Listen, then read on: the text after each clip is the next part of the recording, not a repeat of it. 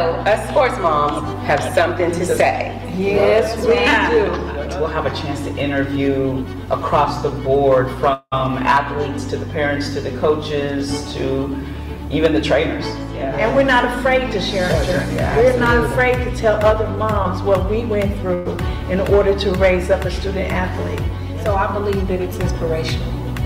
We able to tell our story, the good and the bad. We can give back positive information. Absolutely. You know, we can empower them. Yeah, I think it's time for the mothers to be a voice. Yeah. That's it. It's time for us to let you know what's going on.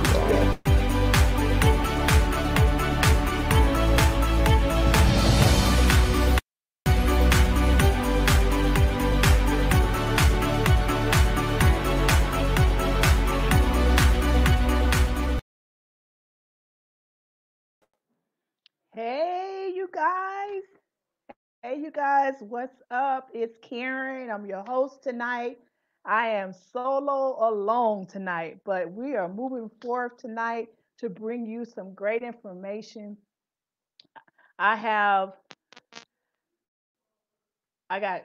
doing the technical, I'm doing it all tonight. So excuse me if we get some bloopers in there, but it's all right. We're moving forward. So tonight I'm by myself, my host. They all had something else. My other moms had something else to do, but I am excited to bring on our guest tonight, Mr. David Schuma. He is the founder of the Underclassmen Combine, the National Underclassmen Combine. So you guys help me to show Mr. David. And if I got the name wrong, he'll help me though. It's great to be on. Thank you for having me on. Yeah, David Schumann, NUC Sports, used to be known as the National Underclassmen Combines. That was the original full name of everything. We kind of shortened it up to NUC Sports. I'm really glad to be on with you.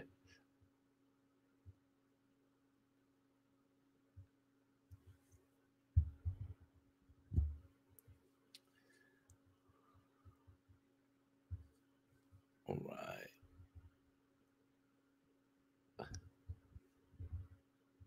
Well, I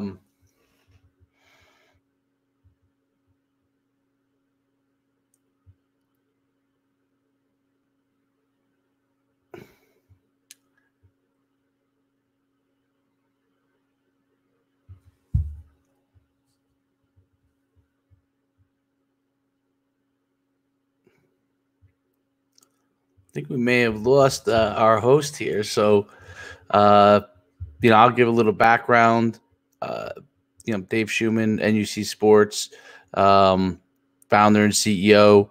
And we originally started the events way back in 2005, focusing on trying to figure out a way to help athletes get more recruiting exposure. And back then it was a completely different time. That's almost 15 years. Actually, it's more than 15 years ago. And we really focused on testing the athletes, evaluate them on their skills, and then providing that information to college coaches. Really started before we had Facebook, and I think Twitter came shortly after. But back then people were just sending out DVDs to college coaches, and this kind of gave athletes some really quick information fast. And we really accelerated our growth to running events all over the country to really try and provide athletes the exposure that they need. So welcome back. I took over hosting duties briefly. Thank you so much. Oh my God. I appreciate it. Oh my God. See, that's awesome. You were able to just jump right in. I told you this internet has just been going crazy. It has been going crazy. So go ahead and tell me. Go ahead and do your spiel. Yeah. So I was saying we started in 2005.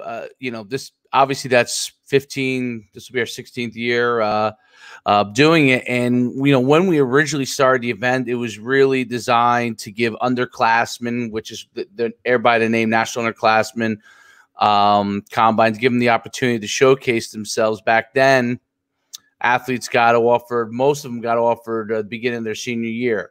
So the athletes from our camp, we were really the first camp to run it for underclassmen.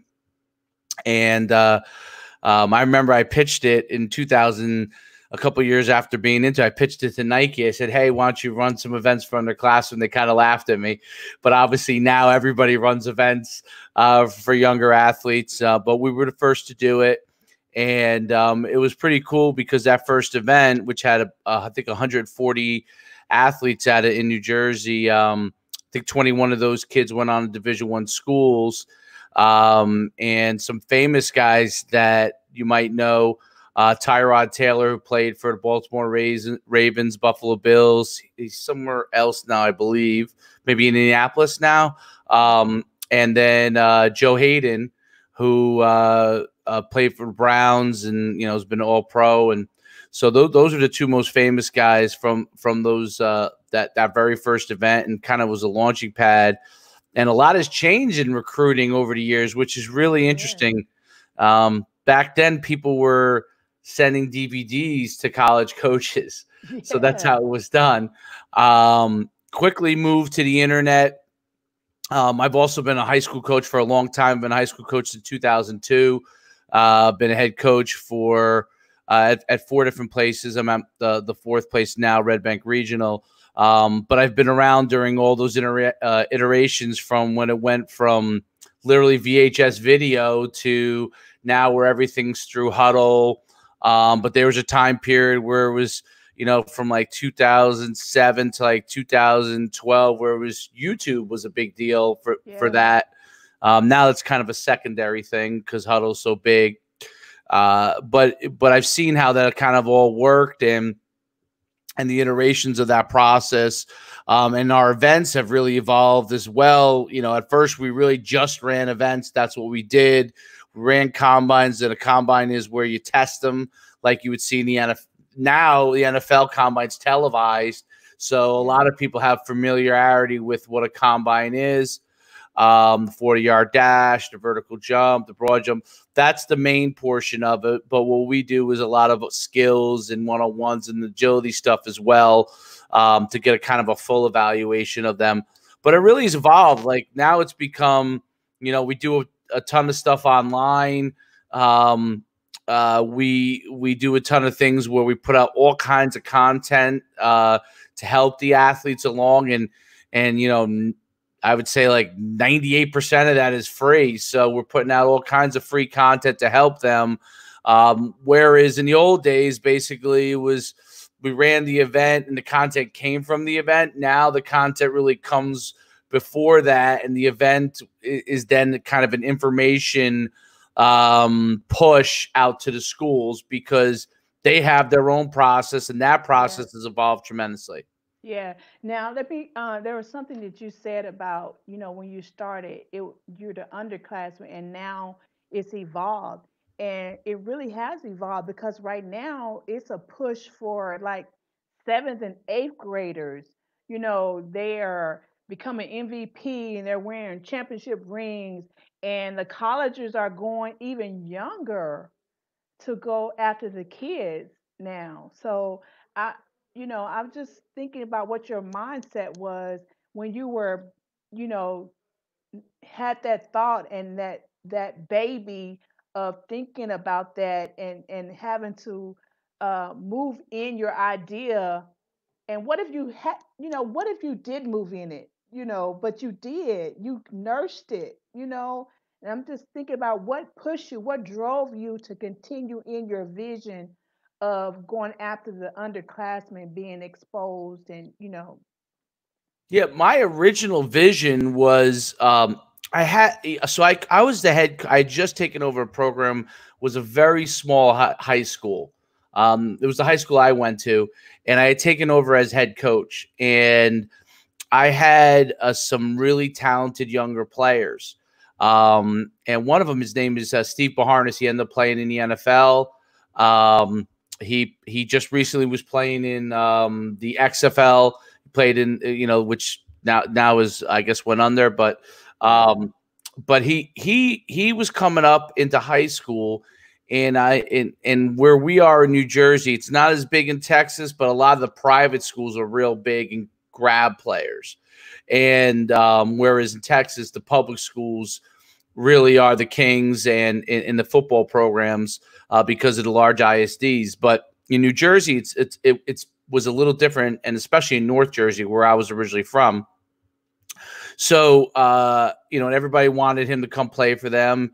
And so I created this program kind of with him in mind. It wasn't, and he attended it and did really well, and it helped him get exposure. And he ended up getting offers as a sophomore. He ended up playing at Rutgers, and you know, was 7th round draft pick in the NFL. And but that was the original intent: was how could I create something that can help athletes who may not go to the best program or the biggest program. That was the original intent. And how could I get those athletes exposure a little bit earlier? And that with that in mind, that's where the event came from. And then it really, really grew and took off. And we realized all these different other opportunities to be able to get exposures for kids for big schools, small schools, older kids, younger kids. But really the sweet spot was really the freshmen and sophomores at the time. And that was the group we really focused on. We actually, for a long time, wouldn't let 8th graders into the event unless the kid was fully mature physically, and the parent really had a lobby for it, you know, and show us, you know, kind of his size. They would have to send us, like, you know, a picture of what, you know, how big he was, so we knew that he could handle it. But that obviously has changed a lot since then. I still think from a recruiting standpoint, the sweet spot is really the sophomore year going into junior year, where you could really, if you are good enough that you end up starting fairly early, a lot of good things can happen for you. But the way that college has now come is, you know, that junior year, guys are getting, you want to be ready for that junior year, that if you're just starting for the first time as a junior, especially at a big school like DeSoto, a lot of guys won't start maybe to their junior year. By going to the events, you could kind of build your name long before that. And then when you are starting, you could kind of hit the ground running, and your film starts to match with what you've done at events. Right. And you know, that's so true, because, you know, at DeSoto, our team, you know, we're 300 strong as far as all the different age group, the different teams. And so it's really like you got to wait your turn unless you are just top of the top, you know. And so for my son, you know, I didn't even know about recruiting as a mom. I didn't even know. I mean, it wasn't even in my language as far as recruiting or possibility of getting a scholarship. You know, my husband was a coach, and my son played football all along, but it wasn't even in my thought pattern until about the 10th grade. You know, hey, you can get a scholarship to go play football. Okay, how do you do that? And so that's when I started to research about that it's up to the parent to help their son get recruited. And so that's when I started looking for camps and combines, and, you know, where he could go and get better. And that's how I found you. And my son attended your combine. Now tell me, what's the difference between a camp and a combine? You know, help me with that one. You know, now we kind of, our combine is kind of almost a camp now. It's kind of evolved, but originally the combine is really focused on testing. So, you know, when you hear a combine, you know that you're going to be tested probably on the 40-yard dash, some version of the vertical jump, broad jump, maybe the shuttle run, maybe the 3-cone, but you're going to get some sort of timing and testing to really evaluate, you know, how fast you are, how high you can jump, those kind of things. Whereas a camp has many different forms. A camp has a lot more football components to it, where you're doing drills. You might be doing agility drills, positional drills. You might be doing some 7-on-7 stuff, some 1-on-1s. And it could be highly instructional based. It could be competition based. So camp kind of has a little bit more involved. Originally we were combine, and really testing was the main part. We didn't do a ton of agility drills. This is going back to like 2005, 2006. We probably did about a half hour of it. Now it's probably more on the camp side of it, even though we do the testing. We do a lot more on the drills and stuff because the kids want to do that, and who doesn't? That's the fun part. So we really evolved that, and but yeah, it's a combination of competition and instruction, and you know, so when you see like college camps, like by TCU has one, or Texas, those camps might have some testing in it, but the primary focus of it will be like the drills and the positional work and the agility stuff to see where they are from a kind of a football skill standpoint. Yeah, and I know back then that you had to be verified. Those, how fast you run and your vertical and all that kind of stuff. You were verified, and so when you go to these different camps, is one of your combine, is that one that can verify that you actually ran those routes? And I think like when you get listed like on the ESPN top 100, Right.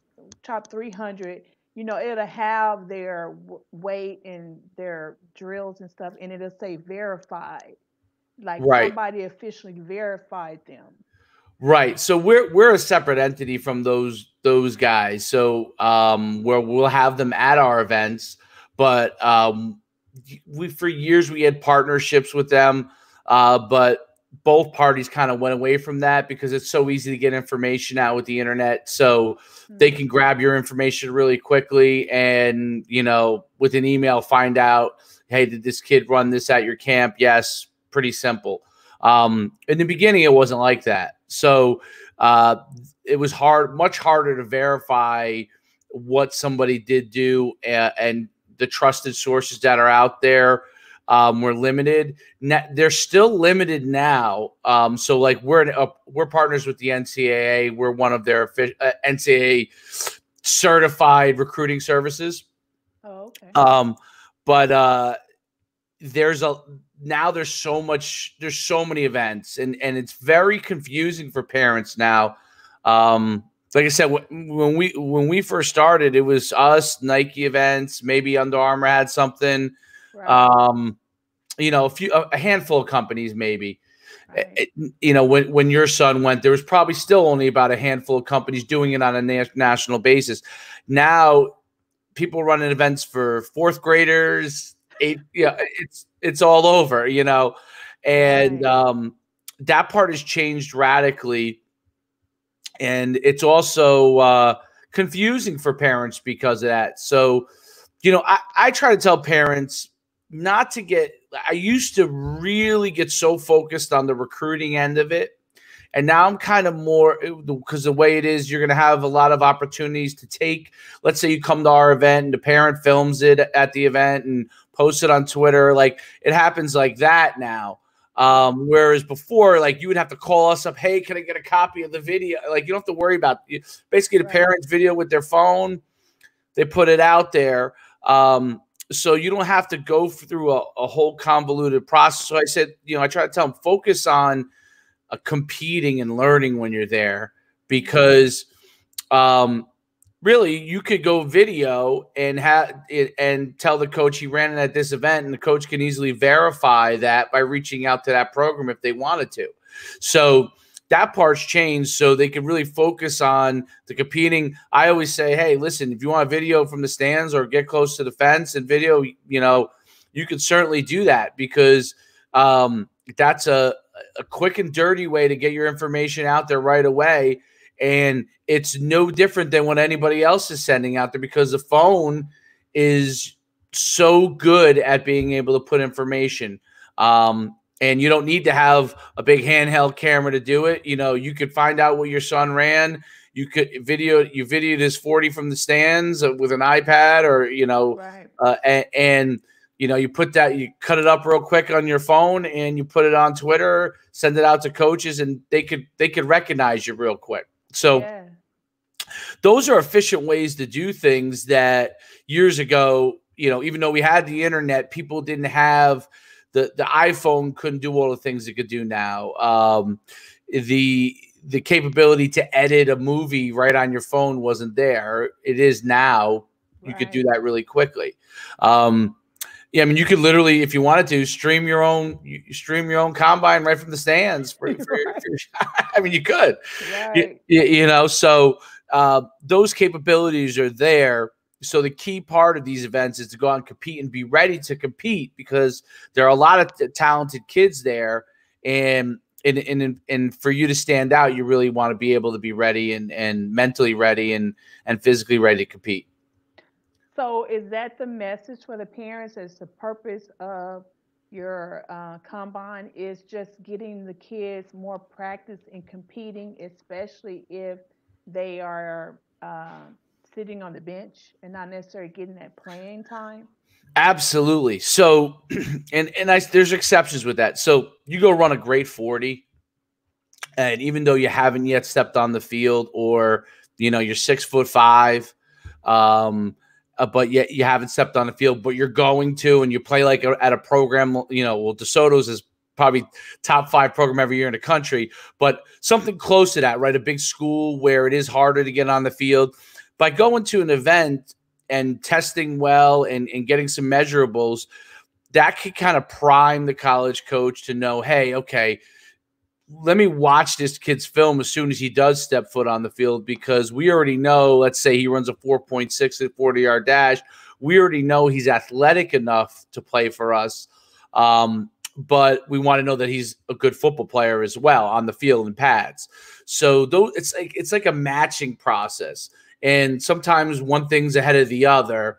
Ultimately, the goal in the end is to have both of them matching, the ability to be a great athlete for your size and to have great film that shows you're a great football player. Those are the keys to playing at the highest of the highest levels.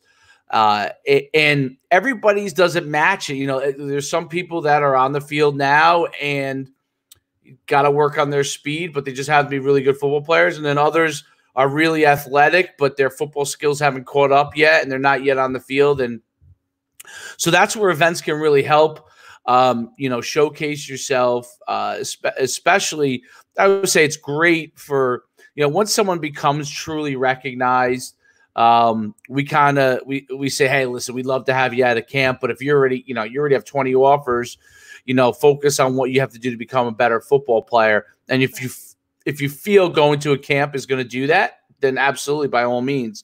But you got to focus on that. It's really good for players who are trying to get to that point, need a little bit more, or younger players, in my opinion. And I really feel that when you get to the point where you're accomplished, well, then maybe you play in an all-star game your senior year, when you're done. Maybe you do 1 or 2 elite events. Kids now don't even go to, like, if they got a bunch of offers, they may not even go to a college camp in the summer and compete at it. They just might do the drills so they can get better at their own skill set and spend more time with those coaches so they could get to know and figure out which place they want to go to. Right. So that part's changed a lot. That wasn't always that way. But I think it does put the athlete a little bit more in control and to know what stage they're at. And this is the hardest thing for parents. You got to know what stage you're at in the process. Yeah. And knowing what stage you're at and kind of being able to put, like I always say this, we all know that Johnny's the best football player on the field. We know that you think that. And sometimes that's true, but sometimes you have to be able to assess where he is and kind of step back from it and say, okay, we need to do these things because, coaches aren't talking to him right now. What do we need to do to get coaches to pay attention to him? So there's a lot to that process, but you want to know where you are because that really helps focus what you do. And, if you have a really good high school coach, he can really help guide you with that. Some people have that luxury. Some people don't. But it's important for you to educate yourself on it. And the one thing I always say is that you can't do is just because you know somebody or your neighbor had a child that went Division I doesn't mean your child is going to go Division I, and their process can be very different. So each person's process is different. I played at University of Connecticut, played Back then it was FCS. Now it's Division I. And I went there on scholarship. But, you know, my process was very different than, you know, a person that ended up going to Penn State. And understanding what that process is and getting the information for your situation, that's really important, because you can't just do exactly what the other person did. That, I mean, that right there, you just hit the nail on the head with the hammer, you know, whatever they're saying is. But Right. It's so easy as a parent, like you said. I think my son is the best. We all Right. think our kids is the best. But at what point do we really, really see where they are? You know, because, you know, like I said, I started putting my son in all the camps, and we was going, you know, in everything. I was putting him in everything. But one thing that I needed to understand is, and I didn't know it then, is about his size. You Right. know, colleges come and look at your size. They, you know, they have to be measurable. And so, whereas I thought my son was going to grow some more, but he didn't. And that's what kind of shunned him from getting the offers that he would have got if had he been 6'1", 6'2". He stayed Mm-hmm. at 5'11". Mm-hmm. And then that even goes to the position that he played. You know, because he wasn't that elite size, he needed to find the position that fit his size. And so, at what point as a parent, we need to evaluate that, uh, you know, as far as what position their kid should be groomed in playing because of their size versus where they think they want to play. That is a fantastic question. And that is I would say, like, it's fortunately and unfortunately the most important thing that you need to know as you approach the process. How fast really is your child, and how big is he going to get?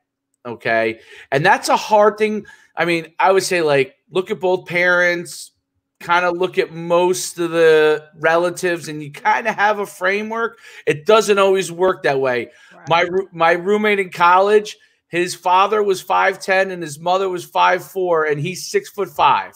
Oh. So, you know, like, that makes no sense, right?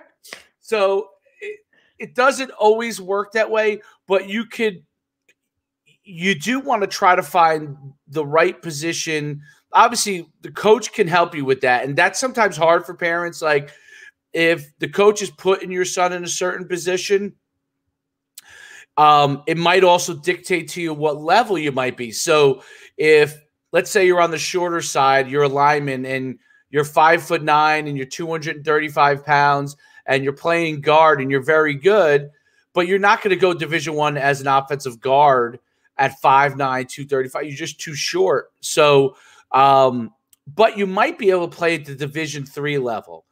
And that's the thing, that there's so many programs playing football in America. And it's one of the amazing things about what football does is, like, I would say it gives every kid an opportunity to possibly go to a better school than they might have normally went to if they were just a regular student, right? So, right. You know, if I was a regular student, I probably would have been going to, like, you know, my local 4-year college. I was able to go to university because I was a great football player and I was a good student. I wasn't elite, but I was a good student. And those kind of things are important. And that put me into a way better place in life to be able to open my own business, to think about things in that way. If I didn't go to a university, I may not have met people that could have helped me down that path. So I think that it's important to assess that and understand where you fall into. And you want to, you know, I think by the time you become a sophomore, most football players have hit puberty. And when you get to that point, you can really start to realize, okay, where is my range?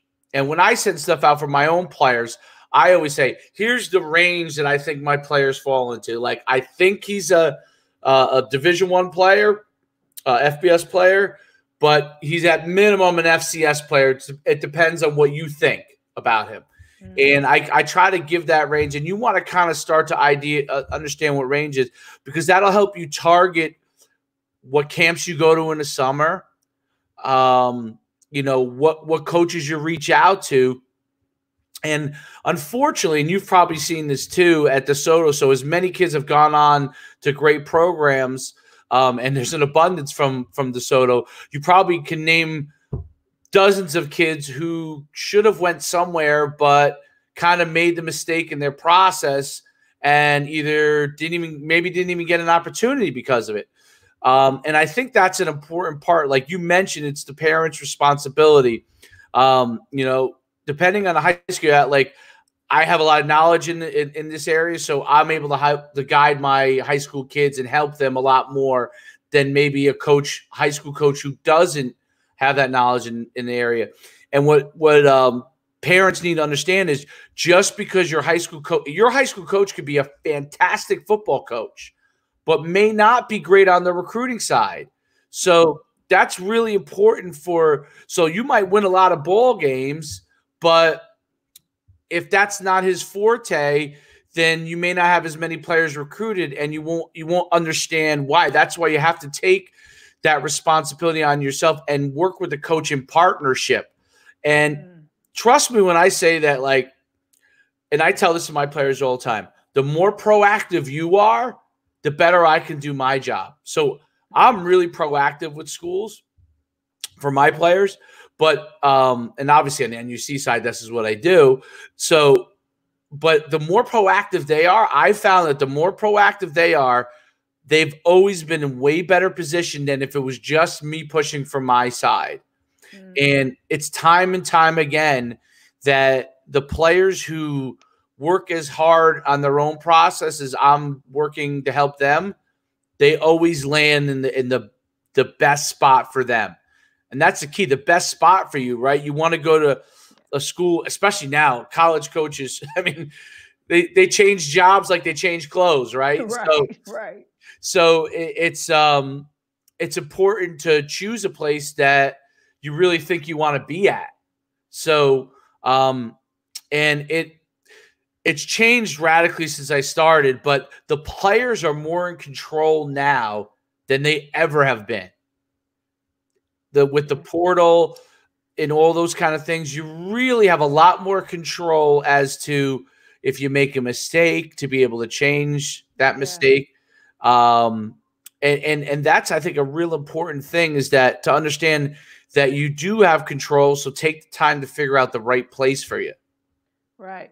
Now, we had a guy named Rick Allen on the show, and he was a previous NCAA employee. And so he does a newsletter called Informed Athlete, and he educated us on the possibility of seniors getting another year of eligibility, which is going to push back on the possible seniors that are coming out of high school because of what's going on.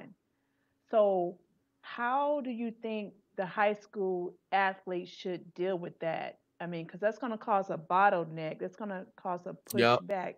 You know, what's your thoughts and how you think the high school athletes or the high school coaches should deal with that?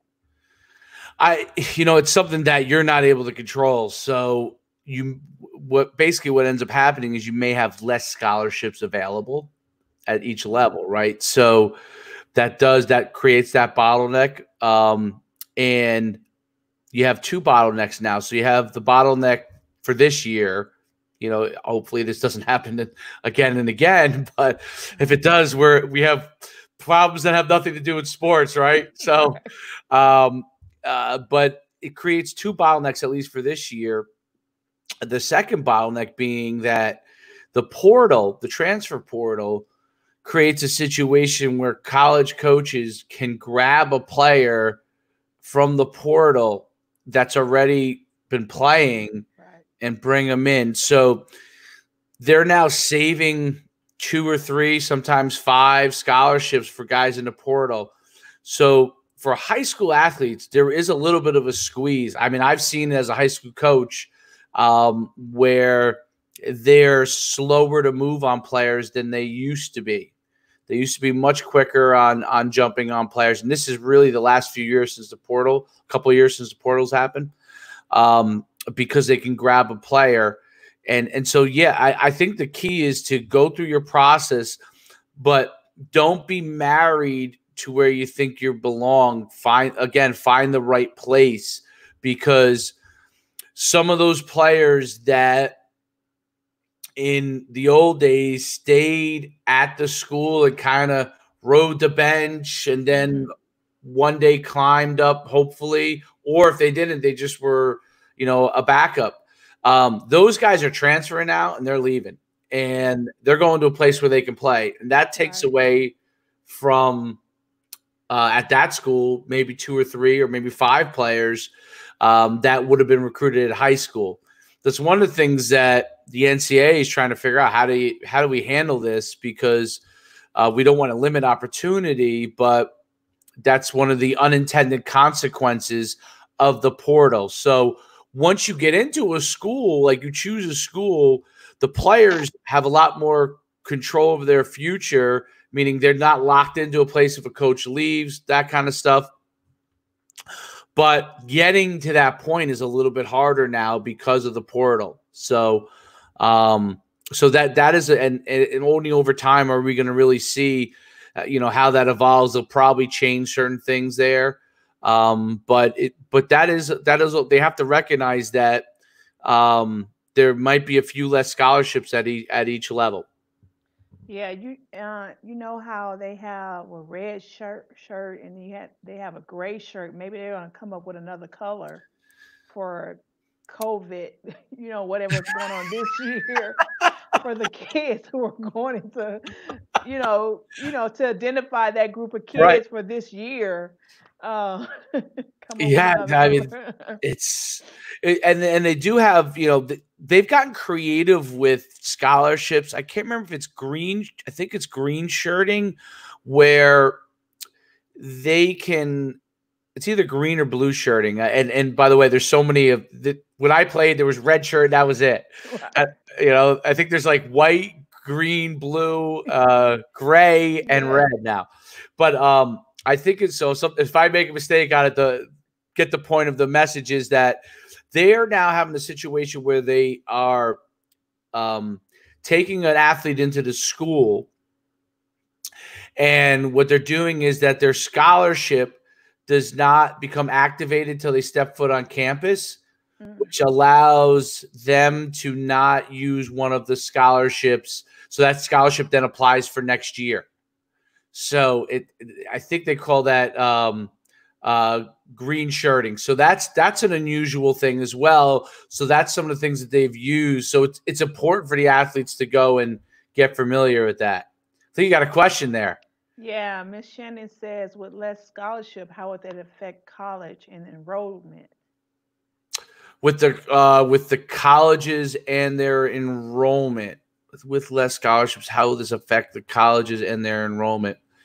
Well, they still have the same scholarships available, but as far as their enrollment and as far as, well, it depends on the levels. Division I, FCS, they have set number of scholarships, so it's 85, it's 65, and so those are the same number of scholarships no matter what. It's just how they apply them, and they're creative with applying some to the next year so they can bring in more people now. But at the lower levels, that's a very good question. If there's less money available, how at the Division III and Division II level, where most people are paying to go there, if there's less scholarships, that's significantly going to affect the enrollment. And in a lot of the smaller colleges, the number of players on a football team, especially Division III, actually boosts those colleges' enrollment and brings them revenue. So they're trying to, let's say a school costs $50,000 a year, they're trying to scholarship them in academic money $20,000 to $30,000 so they can get 150 football players to come to their school, because that boosts their own enrollment and the programs that they could have for other students. I mean, I mean, my head just blew with that because, with the colleges being shut down, they're losing money. Right. And, what they would normally be making money from is their basketball teams and that's going to trickle down in even being able to offer as many scholarships, which is going to affect Absolutely. the enrollment. I mean, it's just gonna keep trickling down. For this year, especially, you're going to have, I mean, there's already a few, smaller schools that have shut down, right? Mhm. Because they can't afford it. It's a great question. And this is probably a question we could spend the whole show on, probably. And it's one of those things where,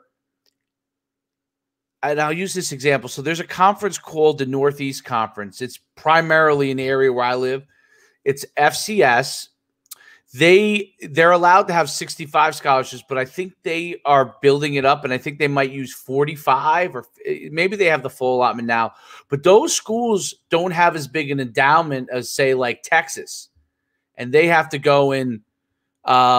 They may not be able to afford some of those scholarships for the players. I missed that question there. What did he? He was just making a comment that group of kids is defined by a gray shirt. Oh, gray shirt. There you go. Okay. Yep. Yeah. Well, the gray shirts. No, the green shirt is when they can enroll in the fall. The gray shirt is when they have to wait till the spring to enroll, or the ones who come in early beforehand and their scholarship doesn't apply to the fall. So the green is they actually make them walk on, and then they give them a scholarship when they show up. So they're not a recruited scholarship. So, but the gray shirt is when they delay that scholarship to the following semester, or they bring them like you'll see this with freshmen that enroll early.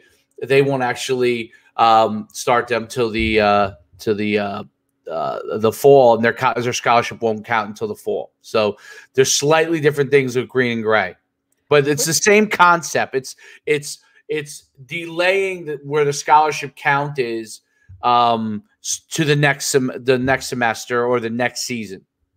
But that would cause is for a lot of parents depend on the scholarship in order to get their kids, especially in these D1 schools. Right. So that's going to cause the parents to have to get loans in order for 100% problem. get Yes. into the school until they can get a scholarship.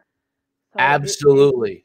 it's just So that part, that's how, especially at the highest level, that's how they've become creative with some of these things. And there's two schools of it. Like the schools like it because they can get creative, but for the families, it's definitely much more difficult.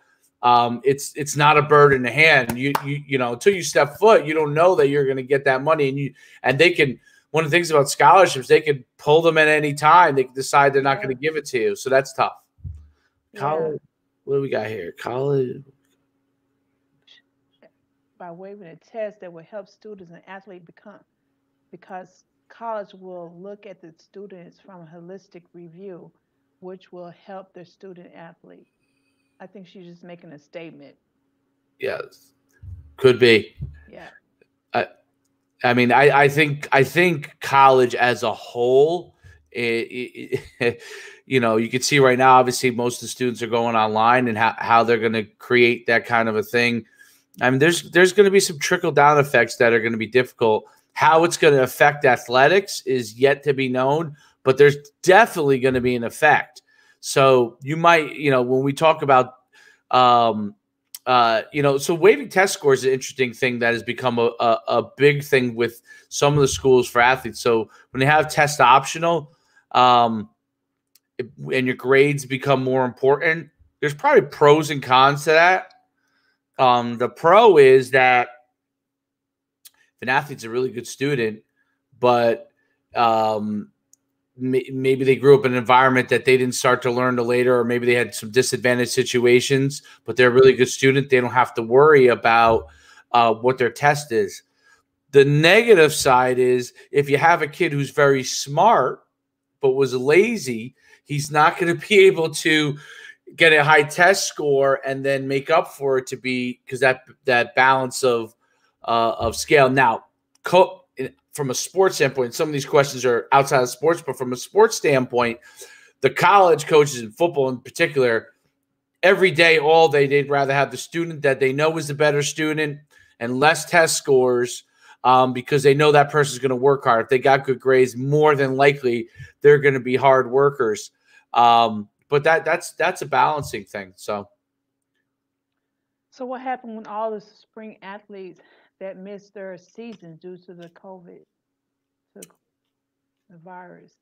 So the spring sport athletes, this is who right now it's in particular to. Hopefully, it doesn't extend beyond that. Right. So I know we'll miss football. I know I will. All your camps is this summer, so I know. Well, exactly. So what would happen for them? So those athletes are actually getting that year back, right? If they want it. And if they're on scholarship, obviously they're getting that paid for. Now, if you're at a lower level, Division II or Division III, you really kind of have a decision on your hands. So let's say you ran track or played baseball or softball or any tennis, whatever sports are going on in the spring.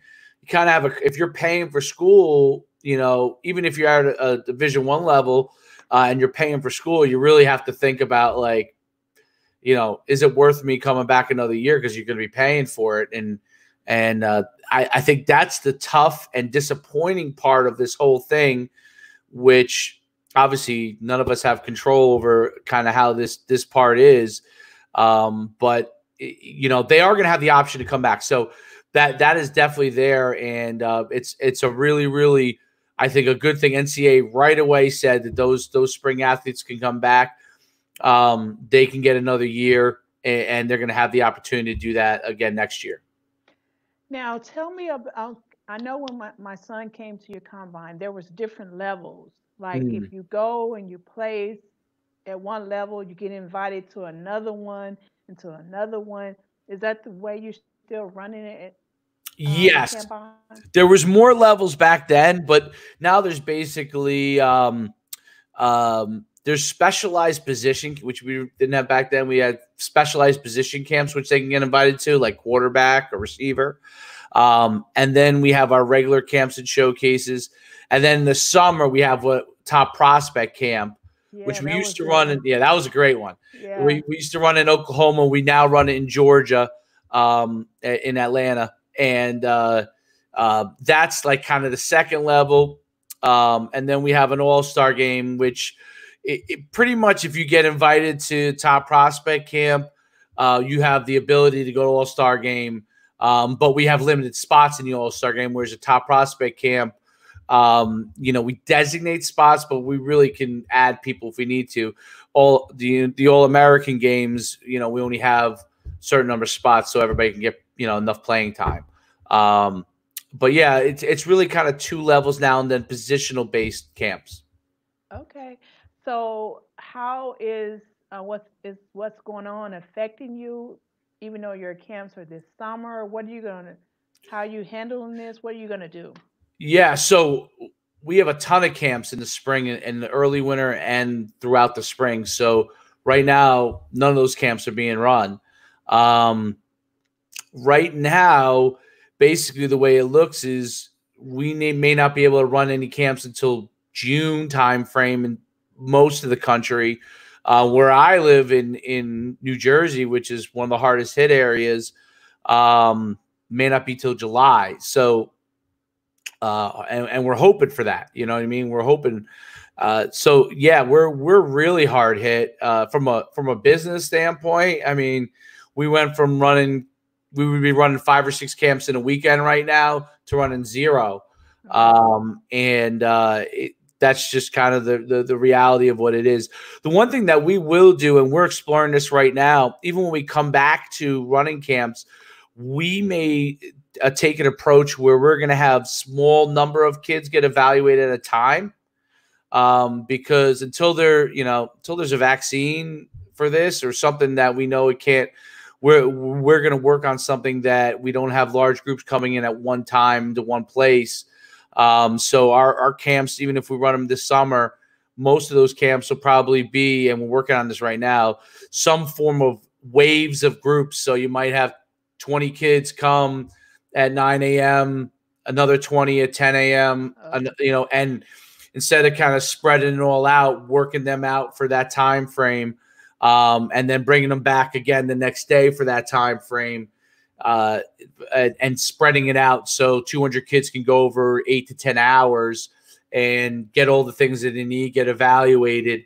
But we're looking at that right now, and obviously what happens with, what comes down from the government with the guidelines as to what we can and can't do. We're obviously going to follow that to make sure everybody's safe. Okay, so tell everybody how they can get in touch with you and with your camps and sign up.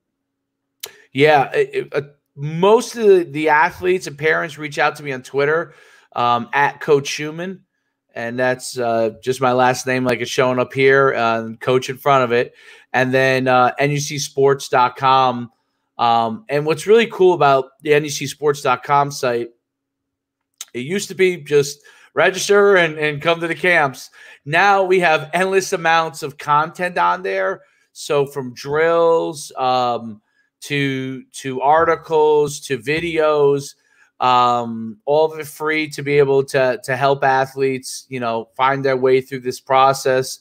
You can really search and type in and find a ton of content that's available to you. Obviously, if you want to come to a camp or any of the recruiting programs we have, we'd love to be able to help you in any way we can. So awesome. So thank you so much. I think we had one more comment. Sure. Shannon, she says, how many athletes do you think will be lost in all of this? As far as, not that question is coming from, kids not being able to work out, or they're on that regimen of routine. And so now, since they're locked in, they're getting kind of laxy-daisy, and those who don't have stuff to work out, where they're getting out of shape, and the desires of playing the sport, do you think that we will lose a lot of athletes doing everything that's going on? Yeah, it's upsetting to me that, there are kids that have resources to be able to work out still, meaning you have a nice big yard, you can go work out, you happen to have a little weight room in your house, you can go work out. And then there are kids who only can do manual stuff.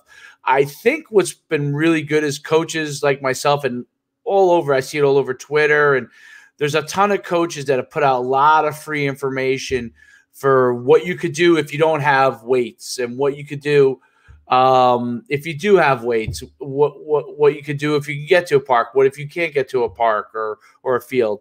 I think athletes are going to have to be more proactive, and I do think that there is a lot more personal responsibility here for the athletes, which is tough for some really young kids, because a lot of young kids are learning that. There are, I would say, look, every program you go to, you have, no matter where it is in the country, you're going to have your kids that you don't have to tell them nothing, and they're going to do everything right. Right. But, most kids need coaches and teachers and parents to be able to help guide them. Yeah. And so from that standpoint, I think as a community, everybody has to be able to do their part to try and help them. And, whether, and that's just not just working out. Like with my kids, we do, we've been doing Google Meet calls every Monday and Wednesday. And it goes twofold. I go through plays and stuff like that with them, but it also gives me an opportunity to check in and know which kids are there and which kids aren't. And so we have like 80, 90 kids in the program, but we'll have like 40 kids on the call. So I'm like, well, where are these kids? Right? What are they doing? Maybe they don't have internet access, which that happens. And so our whole thing is like, beyond sports, do the kids have food? Right. Yeah. So we make our captains and myself, and this is one of the big things I say, if you're, one of my captains, and any coach that listens to this can really use this. Any captain you have, I tell them, if you know of someone that's struggling with something, because sometimes kids won't tell you, like they'll just, soldier on through and they don't have enough to eat, but they're not going to say anything because they don't want to. Right. Nobody to know. Yeah, they're young. They don't understand that. They don't want anybody to know. So I would say my captains, if you know somebody struggling, that's exactly right. We check on them. My captains, in every single one of our calls, we always, at the end, we go, hey, and my captain is most proactive is this guy, Brian Nowitzki, very, very proactive kid. He puts his phone number in there, and he said, if there's anything, if you don't feel comfortable talking to coach about it, you text me, and then I'll engage coach if we really think it's something that's really important that he needs to be engaged. But trying to find those guys in your team and your assistant coaches as well that can be proactively involved with helping everybody in the community, and that's an important thing, because it doesn't matter what team you're on. There's somebody that's struggling, and a lot of times you won't know it because they won't say something. But I try to make sure, and everyone can do this, make sure that they have multiple points that they can touch to get help. So, if you only say, hey, if you need help, contact me, contact me and just make it. Well, their kids aren't comfortable going to the head coach. Right. Your freshmen, they may not even know your head coach, right? So you have multiple contact points, and you have the players make sure they check on them. They check on everybody else to make sure if there's something that we need to do or we need to get them help with, we do it immediately. And we say, don't be shy about it. Talk to your friends. And even if you just tell your buddy, and if you tell your buddy, then it's his responsibility to try and reach out to a captain or to the coach and say, hey, so-and-so has some issues here. What can we do? And, this is what I love about football. Most football communities, whether you're winning championships or you're not, most football communities really rally around the students and the players, and they try to help them as much as they can. It's one of the reasons why I've always loved the game. It's like a family environment. You have so many people in your program, and so huge family. But it's important to check on those kind of kids, and definitely check on the kids that won't say anything. Yeah. And it's important to check on those kids because they won't say anything, and like I said, they'll soldier on through, and they'll be struggling, and maybe we could have helped them with something. Right. Now, let me ask you this, since you told me you were a coach. Do you have a problem with parent involvement as far as your booster club? Well, I welcome it. Okay, so now I know coaches are all over the map on this. The way I look at it is, and it can serve good and bad, because I've dealt with both good and bad on it. I look at it as the more parents are involved in the program in a positive way, that's only going to help the program as a whole push forward. That's an important thing. Now, what you have to do is establish boundaries as a coach. That's important. If you establish boundaries that everybody understands, it's communication. Everybody understands that, hey, this is okay and this is not okay. Right. And if we recognize something that's not okay, I'm going to point this out to you, because we've established this communication of here's what the boundaries are. And one of the things I always say is, like, we need the booster club. We need to raise money. Like, we need, right. You probably experience this as well. Like, you guys travel all over the country to play, and right. We travel as well. Like, we play our first game at Rutgers this year. And if everything, goes according to plan, we'll be okay there. But we got to travel and all that kind of stuff. And your budget, yeah. Your budget, and the parents are a huge part of that. The business and the community are a huge help in that. And I think the booster club with the parents are critical to that. But the big thing is communication. So I always say, you could talk to me about whatever you want. But if you go and say, why is this kid playing versus that kid? That's not going to be a good discussion.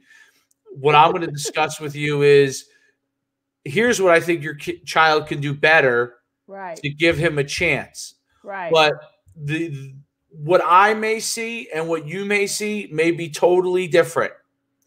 And if I'm coaching the team and I'm in charge of the team, and my assistant coaches, we gather their input and we decide to put players on the field that we think will do the best job. And look, there's been times where we started out with certain players on the field that we thought were better, and we were wrong, and we changed it. And sometimes I've had parents. And you've probably seen, I've had parents cuss at me after the game. If I lost a playoff game, I've had them cuss at me. And, one of the things that when I was a young coach, I was a head coach really young in my career. I was 30 years old, 31 years old. I was the first time I was a head coach, really young. And I thought I knew everything I was doing, but I look back and I probably didn't know anything. And one of the things I learned is to not take it personal when a parent is upset. Now, if someone physically attacks me, we can't have that. Your car. Right. Don't slash my tires or anything. That I'm going to take personal. But, if you're upset after a game, one of the things I try to tell parents all the time is I call it the 24-hour rule. Game ends, win, lose, or draw. The best thing you could do is hug your son, go on home. If you want to talk about the game at home, go do that. Go get something to eat. Take a breath. And then if there's something that's really that important in the morning, then you go and talk to coach about it. And one of the reasons why I say that is, and it happens since I've been coaching, this will be my 19th year coming up. Every year, somebody gets mad after a loss, and it's not like we lose a ton of games, but we lose a game. Someone gets mad after a loss and says something they shouldn't say, and they end up regretting it, because most of the time it's a kid that I love. It's very rarely if your kid's playing already for me, I probably like him. And but you're just upset that maybe I didn't get him the ball, or maybe I yelled at him or something. And if you just take those 24 hours and wait, you'll realize, okay, that was kind of all in the heat of the game. And your child, I love him. I'm playing him. He's one of my favorites, obviously. So you take a deep breath on it. And that's why I try not to take it personal, and just try to move on. One of the things parents should be aware of, and any good coach should do this, when you do have an issue after, the best thing you could always do is make your athletic director aware of it, because it's important that if something does need to get addressed right away, or somebody's safety is threatened, that's important on either side, right? That's important. But also if sometimes an athletic director, especially if you got a good one, can reach out to the parent and say, the next day before you go and talk to the coach and say, hey, is everything okay? What are you sad about? Because the athletic director really wants the program as a whole to succeed. He's not worried about that individual game as much as the parent and the kid, and just say, everything okay? I was just upset. He made a really bad call there, and I kind of lost my head. And say, hey, give coach a call, tell him it's no big deal, or do you want me to have coach give you a call and say it's no big deal? And I think that's important. And it really, again, it comes down to communication, right? The better the communication is between everyone, the better off the program is going to be as a whole. That's good. I think it's about everybody knowing their role, and everybody once you know your role, you stay in your role, you stay in your place. But this is that right there is a whole nother show is to bring on a coach and talk about playing time, and should the parent come to the coach and ask about their son playing time, or should the athlete come. I mean, we as parents, we have all of these different questions. So we're gonna have to invite you back on as a coach and come and talk to you as a Love to. coach, because we need to educate our parents as far as what our roles are. Because some of them are single moms, they didn't know anything about sports, and their son all of a sudden is in the game, and they're learning as they go, and they don't really understand their role as a parent. So we have to get this information out. We have to educate them on what their role is. And as parents, we need to be team parents. Just like we want our kids to be on the team and be a part of the team, we as parents have to come together and be a team of parents to support the coach, which is going to support the team, and which is going to support the school, which is going to support the community, which, it's just a whole collective body, and how everybody is important if they understand their role. And so this has been a great show, and I look forward to bringing you back on and us digging in here and talking some more about this. Probably maybe after we come out of quarantine and you do actually have a date for your camp, bringing you back on, and so you can invite our guests on to your camp, your kids to the camps, and stuff like that. Oh, I'm glad to. Anytime you let me know, and I'll be glad to come on. It's a pleasure. I could talk all day about this. All right.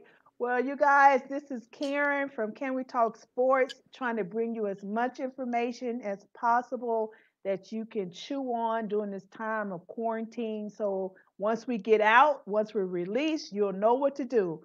So thank you guys for joining us. Good night. Good night.